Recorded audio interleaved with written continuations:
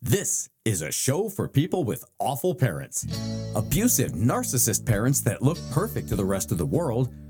We don't get to pick our parents, but we can pick ourselves up, arm ourselves with knowledge, and burn brightest of them all. There are no bad kids here on the You Deserved Better podcast. And now your host, Mama Didn't Love Him, the other son. Welcome, you miserable ingrates. Welcome to the You Deserve Better podcast. I am your host, the other son. This is a show for people estranged from their toxic parents, so please do check your ticket stubs. Make sure you're in the right place. No refunds once the show starts. Stand clear of the closing doors. Episode 2, The Child Strikes Back. One of the main themes of my healing journey from this, of my recovery, has been this newfound self-awareness, things I've been doing my whole life that I was completely blind to. And I was looking back on the first episode, and I noticed that I have this habit of making this sound at practically the beginning of every sentence. I'm watching it, and I'm yelling at myself on the screen, oh my God, that's so annoying, stop that. So this will be an opportunity for an experiment in real-time self-improvement as I seek to try to stop doing that. But it just happens when I open my mouth. So I have to consciously try to not do it. But I'm sure you'll catch me a lot. But management is aware of the problem, and we are seeking to remedy this as quickly as possible. The first show was sort of a getting to know you type of meet and greet thing, an introduction. But regular shows, starting with this one, are broken down into features, if you will, because this is a high-quality product we're putting out here. The first of which we are going to get into right now. In my experience, narcissists almost never come out and say what they really mean. They hide behind their words. So we take that apart and see all through that right here on Words Matter. Words matter. Words matter. Words matter. Words matter. When I had my awakening, we'll call it, my realization, and I've had this self-awareness all of a sudden for the first time, one of the first things I noticed, one of the first and most dramatic things I noticed was the way I spoke to myself, the way I had talked to myself my whole life. Whenever I had made even the smallest, most routine mistake, I knocked something over, right? My response was always, and I would say this out loud, immediate, total self-condemnation. Why am I such an idiot?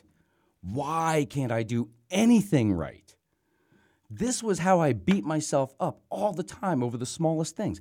And when I had my realization, it became immediately clear. This is my mother's voice planted in my head. Here I am continuing to do her dirty work for her. A little mom on my shoulder pointing at every mistake and saying, there, I told you you're worthless. You see, there's proof. There's proof. Mother, now available in a new convenient travel size. But wait, there's more. Even after I realized about this damaging self-talk, I soon found another more subversive type, which was I realized whenever I was talking about the future, making any kind of plans, I would always put these qualifiers in there, qualifiers of self-doubt. I'd say things like, hopefully I'll get this done, or with some luck, I'll get this finished. Why do I need hope or luck? Where did I learn that I just by myself am insufficient to get the job done? Oh, there you are again, Mother. I found you hiding again. I will fight you till my dying breath on this one, Mother. And with that, let's get into today's big topic. Big topic. Big topic. It is my opinion that people who didn't grow up under this type of dysfunctional regime just don't get it, and they never will. And good for them. Good for them to have not grown up under that.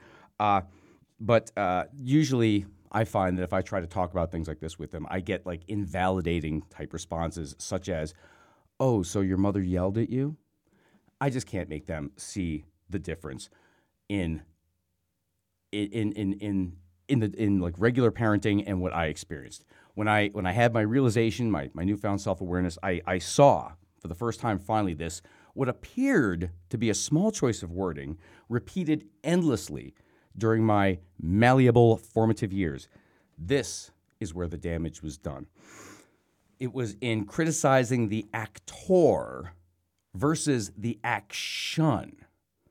When my mother was tearing me apart night after night, tearing into me, it was never your behavior was bad. It was always you are bad. When are you going to stop being such a goddamn brat? When are you going to straighten up and start being like the other kids? Night after night, teaching me to hate myself. I don't just do bad things. I am a bad thing. It's often, this is so normalized. This was so routine. This was just the way I was spoken to that it's often tough to recall specific instances, of course. But there is one time I do remember.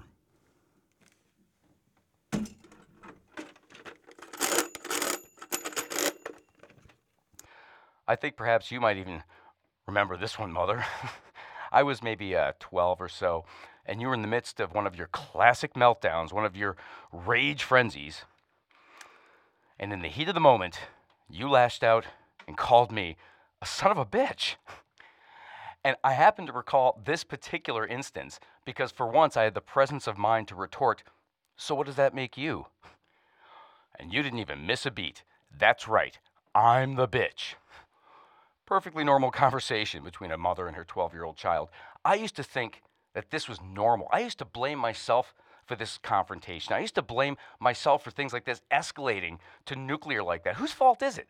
Who's supposed to be the one setting the example, setting the tone, the adult or the child? Remind me. I used to blame myself. Now, I just think to myself, geez, how much do you have to fail as a parent to arrive at that spot where calling your own adolescent child a son of a bitch seems the real course of action, the rational course of action? And what was my crime this time, Mother? Was I out stealing cars? Was I out doing vandalism like my golden child brother? No. It was more along the lines of maybe I got a bad grade or a complaint from a teacher or I didn't clean my room. Any parking ticket level infraction to go full blown on me. I gotta tell you, I have to wonder if your upbringing was so strict, so severe. Just kidding. We both know that that is indeed the case. We both know that the real son of a bitch in this equation was your father. A joyless, stern, domineering, cold sociopath. Oh, I remember you dropped us off with him a couple weeks one summer, and his idea of fun with the grandkids was sitting us at the dining room table doing math homework. You grew up in fear of that man. I can only imagine how you must have shuddered when he bellowed your voice. You grew up in fear of him, just like I grew up in fear of you. You were abused too, Mom. Is that scared little girl still in there? And you passed it on down to me, your son of a bitch child. The tree remembers, the axe forgets.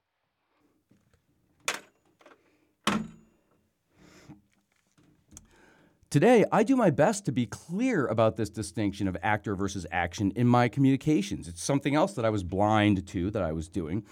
How many times in the past was I criticizing the person instead of the action? Did I say something like, wow, you screwed this up, instead of that plan didn't work? How many times did I force someone to have to defend themselves rather than having a productive conversation about the real issue? This is something I've learned about myself, and now that I'm improving that, it's another big improvement in my life, which is how we're going to segue into our final feature today. We deal with heavy topics on this show, but we don't have to wallow in the mucky muck. We always close on an up note, recognizing the things that are better. Things that are better. Da da da da. Things that are better. Do do do do. All my life, I knew something was wrong with me, but I didn't know what. I knew that there were things wrong. Like I felt like a fake out trying to pose and fit in among the normies. I had my out of control emotions, my angry's too angry, my sad's too sad. I had this pit of loneliness in my stomach all the time. And of course, I hated myself. I just hated being me. I just hated being stuck with this. And I believed that it was just unexplainable. I believed I had some unique form of my own suffering that I would never truly understand. And when I had that realization, when I had the awakening, one of the first things, well, not one of the first, but one of the things I learned was that these things wrong with me have proper names, such as when I'm feeling like a fake out in the world, imposter syndrome. And when I found out about that, it finally put into words for me something that I couldn't. with my angries and my sads being out of control. Now I understand about my emotional dysregulation and the self-loathing, the pit of loneliness in my stomach. Now I'm understanding about complex PTSD. And just knowing that it's not just me, it's not just something flawed and damaged with me as I've been taught, but that these are the real things that I can address head on now. Like when I'm having and when I'm becoming too angry or too sad, I can talk myself down. This is your emotional dysregulation. When I feel inadequate or like a fake, hey, that's just your imposter syndrome. You're just fine. Now I can confront these things, and just knowing that by itself is power. It's power for the first time. It's agency over my life, and I got to tell you, mentally, I'm the healthiest I've ever been in my life. Oh, right on cue, Gene. All right. I always liked you, Gene. I always liked you. Email the show at udbpodcastrules@gmail.com. The website, youdeservebetter.com. There's a Facebook group. There's a YouTube channel. Like and subscribe. Tell your friends, tell your enemies, tell your parents. I'll set them straight. Sponsorship opportunities are available. A Girl's Gotta Eat. Email Grace in our business office. She'll get you the deets. Special thanks to the one who made this all possible, and that's you, Mom. Hope to make you proud. Until we meet again, I am the other son. Let them burn their eyes on you.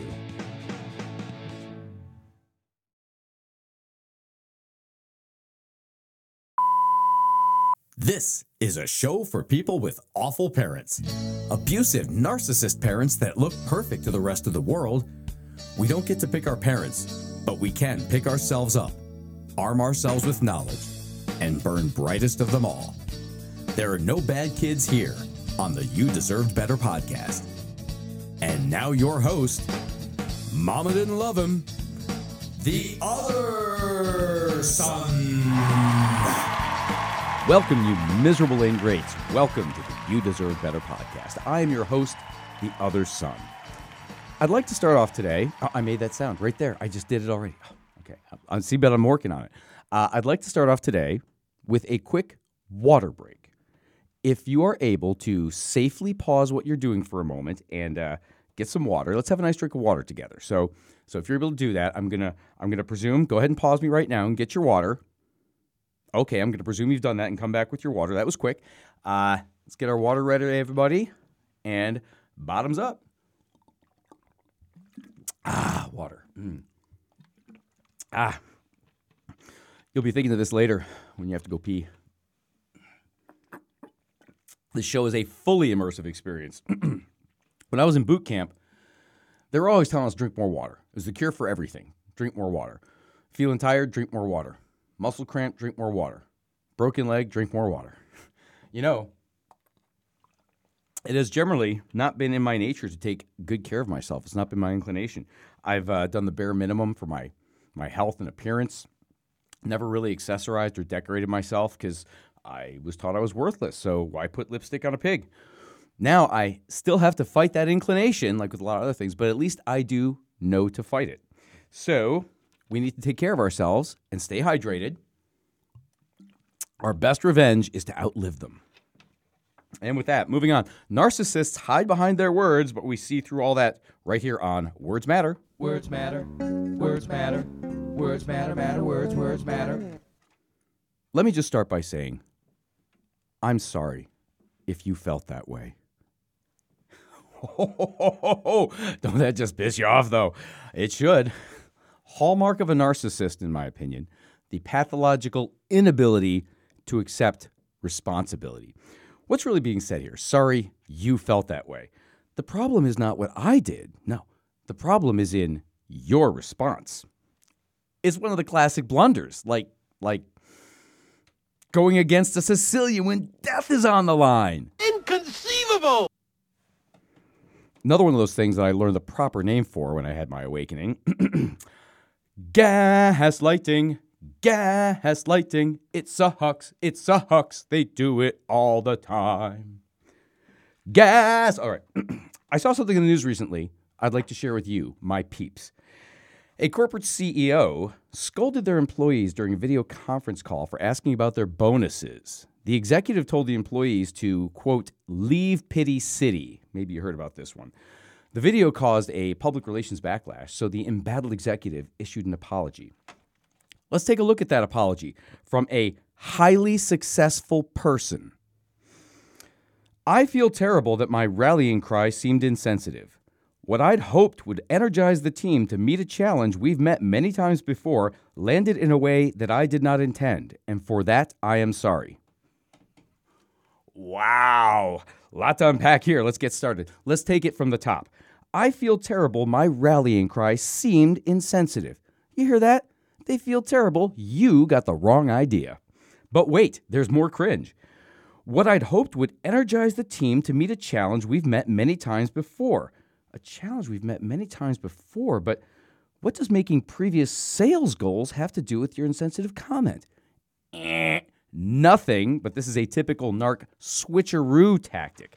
They're trying to get us to associate the words many times with the insensitive comment, to create this suggestion that they've made comments like this many times without a problem before, so why are you making a problem now? I'll come back to this one in just a second, but moving on for now. Landed in a way that I did not intend, and for that, I am sorry. Their intentions were of the highest purity, but once again, there's those lousy other people messing everything up, and then putting a bow on it, putting a bow at the end there by saying, for that, I am sorry. To make sure that they are clear, they are not sorry for their behavior, only for the misguided responses of others. Just toxic to the very end. And remember, by the way, this is not some off-the-cuff comment like the one that got them in trouble in the first place. They had time to write this, to think about it, to rewrite, and they knew there'd be public scrutiny. And yet, this was still the statement they felt would present their position in the best possible light. Utterly oblivious.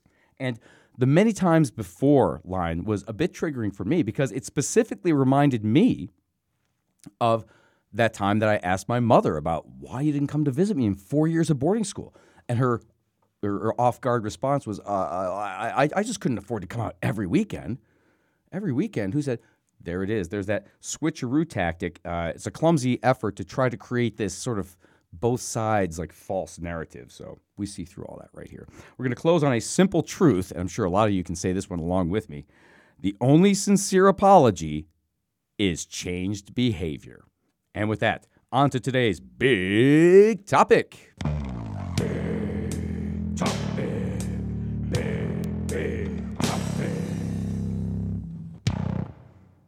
Special thanks, by the way, to Christian Bale for coming in on such short notice, too, to sing that jingle in the character of Batman. I do appreciate it. I'm not wearing hockey pants. And with that, time for some more water. This water thing might become a regular thing, like I got to drink a bottle of water every episode or something. Then I'll be having to pee.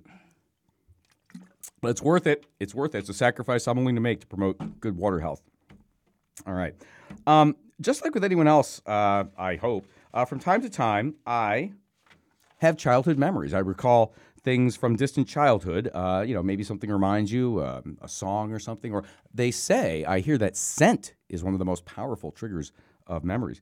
I used to view these memories passively, like just watching home movies, watching the events go by.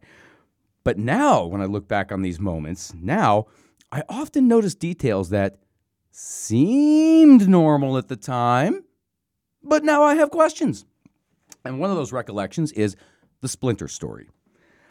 I was about 9 years old, dating back to that lousy apartment, the worst of it. Mother, brother, and I flew to the East Coast to visit my aunt who lived on a farm. During the visit, my brother and I are playing with my cousins, and at some point, I'm crawling around on a board of plywood, and I managed to get a splinter lodged in the heel of my hand. I tried to get it out myself. I couldn't, so I panicked, and I kept it hidden. On the plane ride home, I'm sitting next to my mother, and I can't hide it anymore. She sees the injury, and she makes a scene about it. After getting a safety pin and getting the splinter out, I specifically remember her pinching her thumbs around the wound and squeezing out this pea-sized gob of green pus while she's scolding me to look at it. See? I remember that. When I recently recalled this, the first thing I asked myself was, why did I hide that from my mother? Why does a 9-year-old child hide an injury from their mother? Is it because I was born a bad kid? Or did I learn this behavior from Previous attempts going to mother in the past just meant getting yelled at again. Let's take another walk down memory lane, shall we?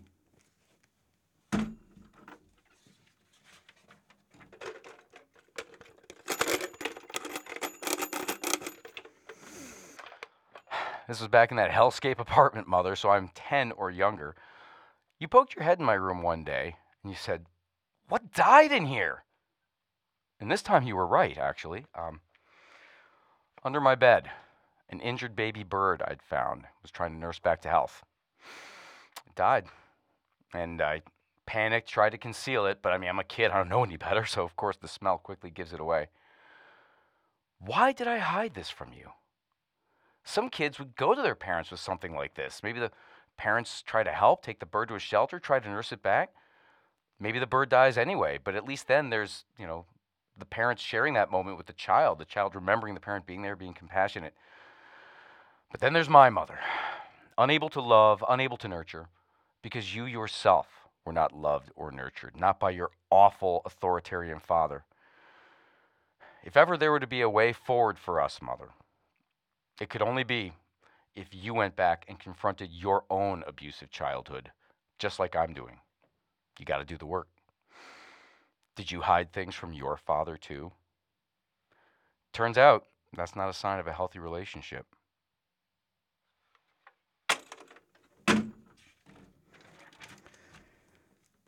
I also realized that I've been hiding things in my adult relationships.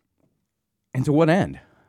If I feel the need to hide something in a relationship, then why should I even be in that relationship? It seems obvious now, but I was messed up.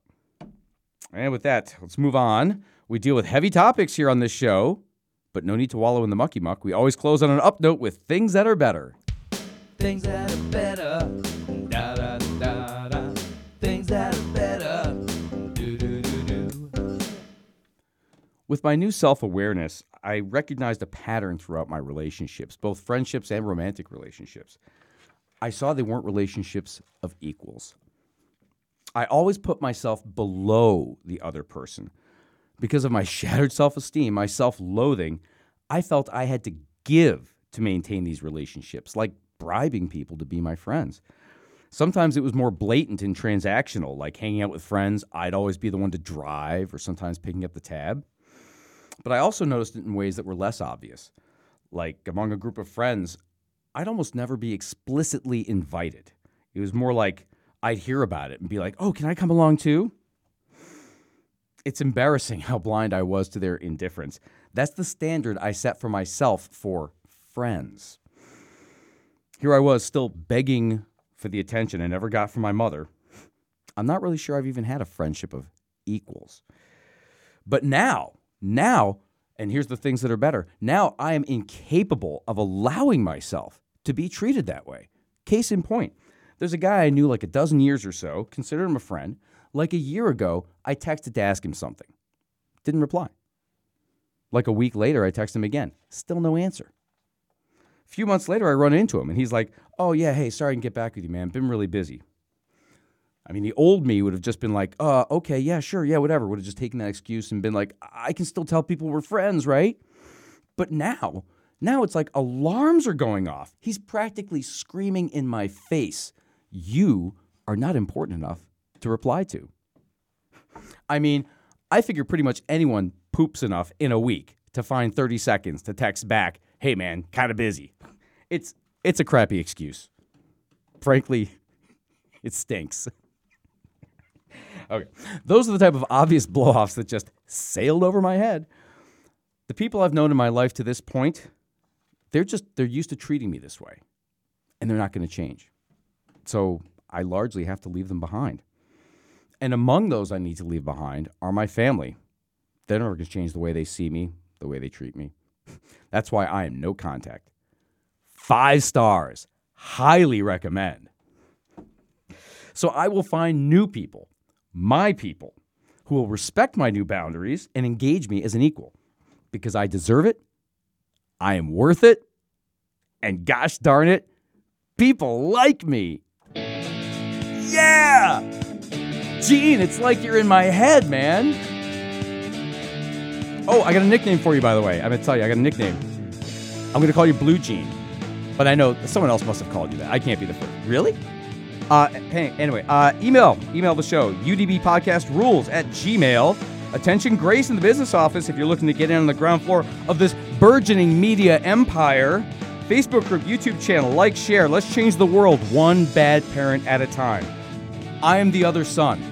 Until we meet again, let them burn their eyes on you.